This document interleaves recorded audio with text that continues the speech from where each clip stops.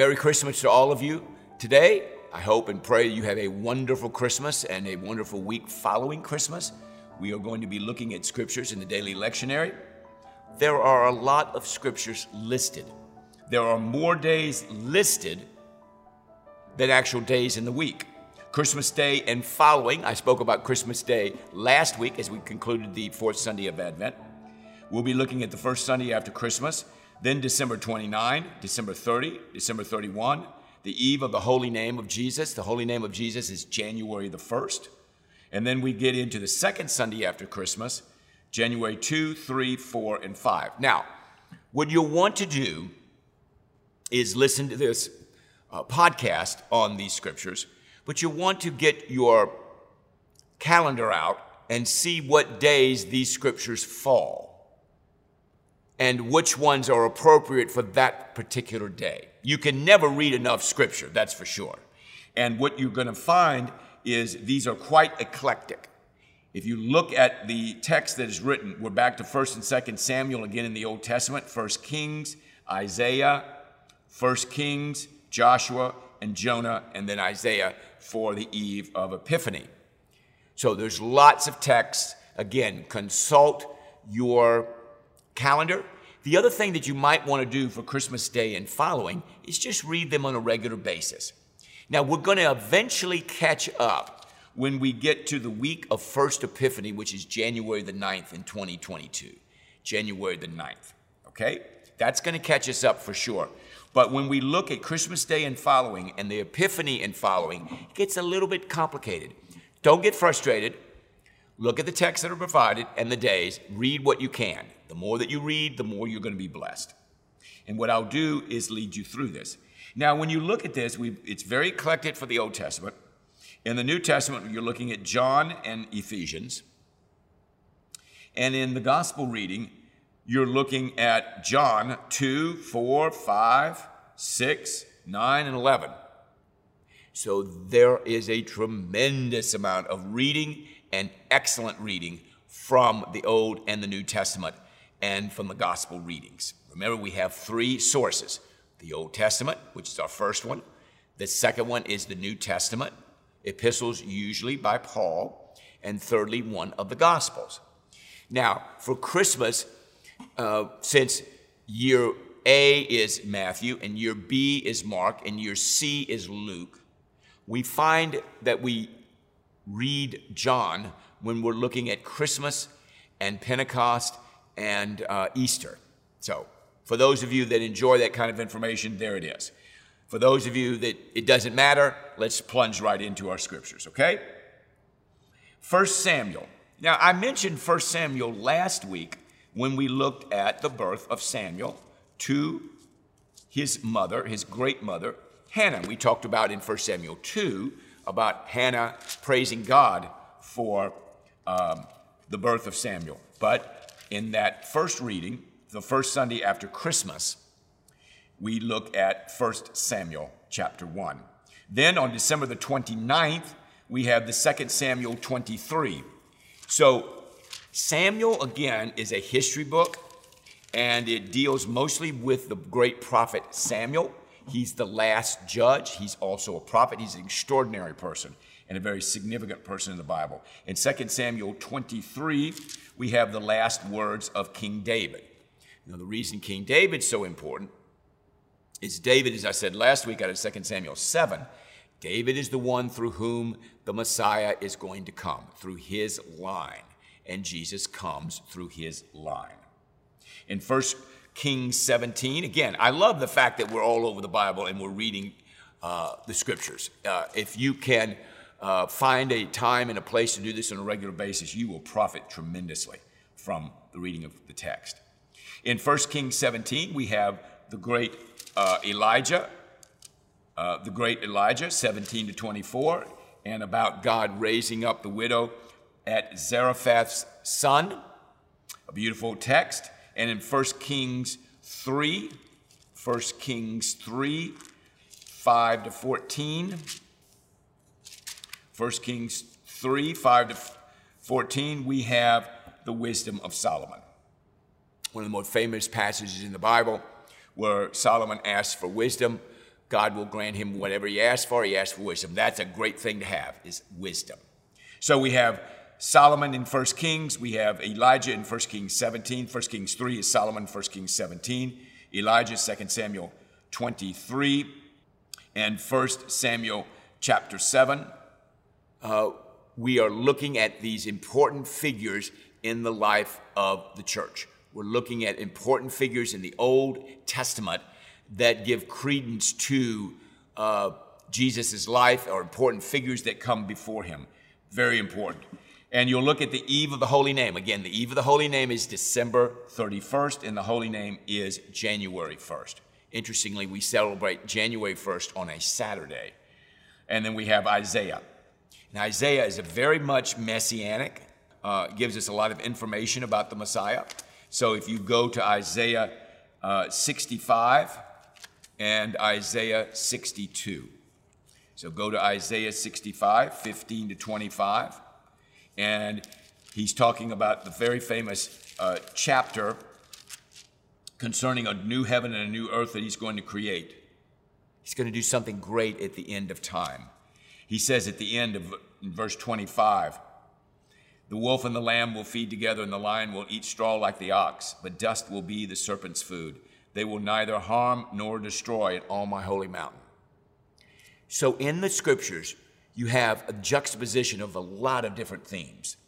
The beginning, the middle, the end. Go back to the beginning, back to the life of Christ, go back to Samuel, go back to David, go back to Elijah, go back to Adam and Eve. And when you see all those scriptures, which is what you're doing when you read the daily lectionary every day, and you get a feel for what's going on, things begin to tie together and you see how God is moving. And he continues with the scriptures on January 2nd to January 5th. And this is probably going to be the next week when we see those scriptures. In 1 Kings 19, go to 1 Kings 19. Again, a history book, much like 1 Samuel and 2 Samuel. A history book, 1 Chronicles, 2 Chronicles. 1 Kings 19. And we find the Lord appearing to Elijah. The power of the prophet Elijah. So in the daily lectionary during Christmas time and after Christmas, we see how God is raising people up to do ministry in his name for the perpetuation of his people, so that the Messiah can come through these people and the Messiah can live among these people, which Jesus did in Matthew, Mark, Luke, and John, and share the gospel of Christ with us. In Joshua chapter 3, remember Joshua is another great history book. We had the Pentateuch, Genesis, Exodus, Leviticus, Numbers, and Deuteronomy. And then we start with Joshua, Judges, Ruth, 1st and 2nd Samuel, which I made just reference to, 1st and 2nd Kings, 1st and 2nd Chronicles, etc., Ezra, Nehemiah. And what we see here in Joshua and then finally in Jonah is another manifestation of the power of God, another manifestation of what God is doing in Jonah, the great prophet Jonah. Remember, he's the one that got swallowed by the whale. Jonah chapter 2, 2 through 9, he prays, much like Hannah prayed in 1 Samuel chapter 2. David prays in 2 Samuel chapter 7. We see this wonderful human expression of their relationship with God. So we're moving all around the Old Testament. We're giving witness to what God is doing in people's lives. We're giving witness to the reality of his kingdom. And then we finish with Isaiah 66, 18 to 23. And we are right at the end, 66, 18 to 23. All right? The new heavens and the new earth, verse 22, that I make will endure before me, so that your name and your descendants endure. So he's talking about the longevity of Israel. Israel is going to be so long that it's going to last forever. So again, another important biblical tenet. We're looking at the past. We're looking at the present. We're looking at the future. And we're seeing how God is involved in all three phases throughout the Old and New Testament. Because sometimes the writer, particularly the prophet, is speaking about events way ahead of his time. Sometimes he's speaking of events 700 years ahead when Isaiah prophesied about Christ. 700 BC, Jesus is born about 4 BC. Sometimes he's looking back. So again, you want to take your time and continue to read this information and pray and listen to what God is saying to you. Now, in our New Testament readings, these are just fantastic. It would take me a long time to go through all of them. But just highlight 1 John 4, remember on Christmas Day about loving one another, and Colossians 1, 9-20 about Jesus Christ and how great he is. Really strongly recommend. It's called a hymn in Colossians chapter 1. Let me go to it real fast. It's one of my favorite scriptures in the Bible. Philippians, Colossians chapter 1, 9-20. And he's the image of the invisible God, verse 15. He's the firstborn of all creation. By him all things were created. Remember I told you he was the creator. By all things are created. Things in heaven and on earth, visible and invisible. Whether thrones or powers or rulers or authorities, all things were created by him and for him. Again, we're looking at Jesus in the future. What did he do? Creation. What is he doing? What will he do? 2 John 1:13, 2nd and 3rd John. So look at those beautiful scriptures. 2nd and 3rd John are very short, but they're very poignant. They're very powerful. And of course, they come from the great writer, John. We've already referred to 1 John chapter 4, but in 2nd and 3rd John, look at what he says in verse 11. Just a wonderful scripture for all of us. 3rd John, verse 11. Dear friend, do not imitate what is evil, but what is good. Anyone who does what is good is from God. Anyone who does evil has not seen God. Enjoy 2nd and 3rd John. James chapter 4 and 5, he quotes another great scripture. And then finally, Revelation 21 and Revelation 19. We're at the end of the Bible, and we see in chapter 21, verses 1-6, the New Jerusalem. And we see in chapter 19, 11-16, about the rider on the white horse. Now, those of you that have been following me for several months now, you may have already read these scriptures. It's always good to read them again. If this is your first time through, read it slowly. Then perhaps at the bottom of your Bible, there may be some study notes. Read and digest. Think about them. Think about what they mean. And so again, the daily lectionary takes you throughout the Bible to build up the themes of who God is and what he is doing. As we go into the second Sunday after Christmas, again through the eve of Epiphany, which is the 6th of January, which again is going to fall into next week. So you don't have to be in a hurry to read all of these this week. You see Ephesians 4, Ephesians 5, and Ephesians 6. Colossians chapter 3 at the beginning. Fantastic text from Ephesians. How to live your life in Christ. How to follow God. So remember, after the birth of Jesus, we're going to be focused on Jesus being shown, which is what Epiphany is going to be about, which we'll talk about next week, and what we need to do and how we need to live our lives based on the fact that Christ has come. Now, we have to wait till Jesus dies, but since that has already happened, the writers of the lectionary are able to infuse in these Christmas and January texts with those scriptures so that we can begin to even now think about that. In the gospel reading, as I mentioned earlier, you have these extraordinary texts from John. And I'm just going to highlight them for you. And I am going to assume that you are going to spend a significant amount of time with them. John chapter 2, which has to do with the wedding at Cana. Jesus begins his ministry. He changes water into wine. In chapter 4, we have the Samaritan woman. And then we have the official's son in chapter 4, 46-54, a beautiful miracle of Jesus's.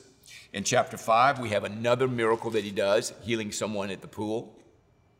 So we are sharing in this Christmas and early 2022 scriptures about Christ's ministry. And then we have chapter 6, 41-47, about the bread of life and about following Christ. That great exposition of texts regarding who Jesus is in terms of satisfying all our physical needs through his body and blood. And he has 3 dates for that: January, second Sunday after Christmas, January 2nd, and January 3rd, as you'll see on your list of notes. And then John 9 is about the man born blind, and John 11 is about the raising of Lazarus. Now you say to yourself, Father Reed, this is an incredible amount of data. Yes, it is. It's a lot to think about. Take your time. If you want to, you can take the dates that we'll set out for you and read them on those dates. Because next week, I'm going to get with you from Epiphany and following. Epiphany is the 6th day of January. That's also an immovable date. It's always the 6th of January. And I'll be sharing some scriptures from there. And then on the first week of First Epiphany, that begins with the baptism of Jesus.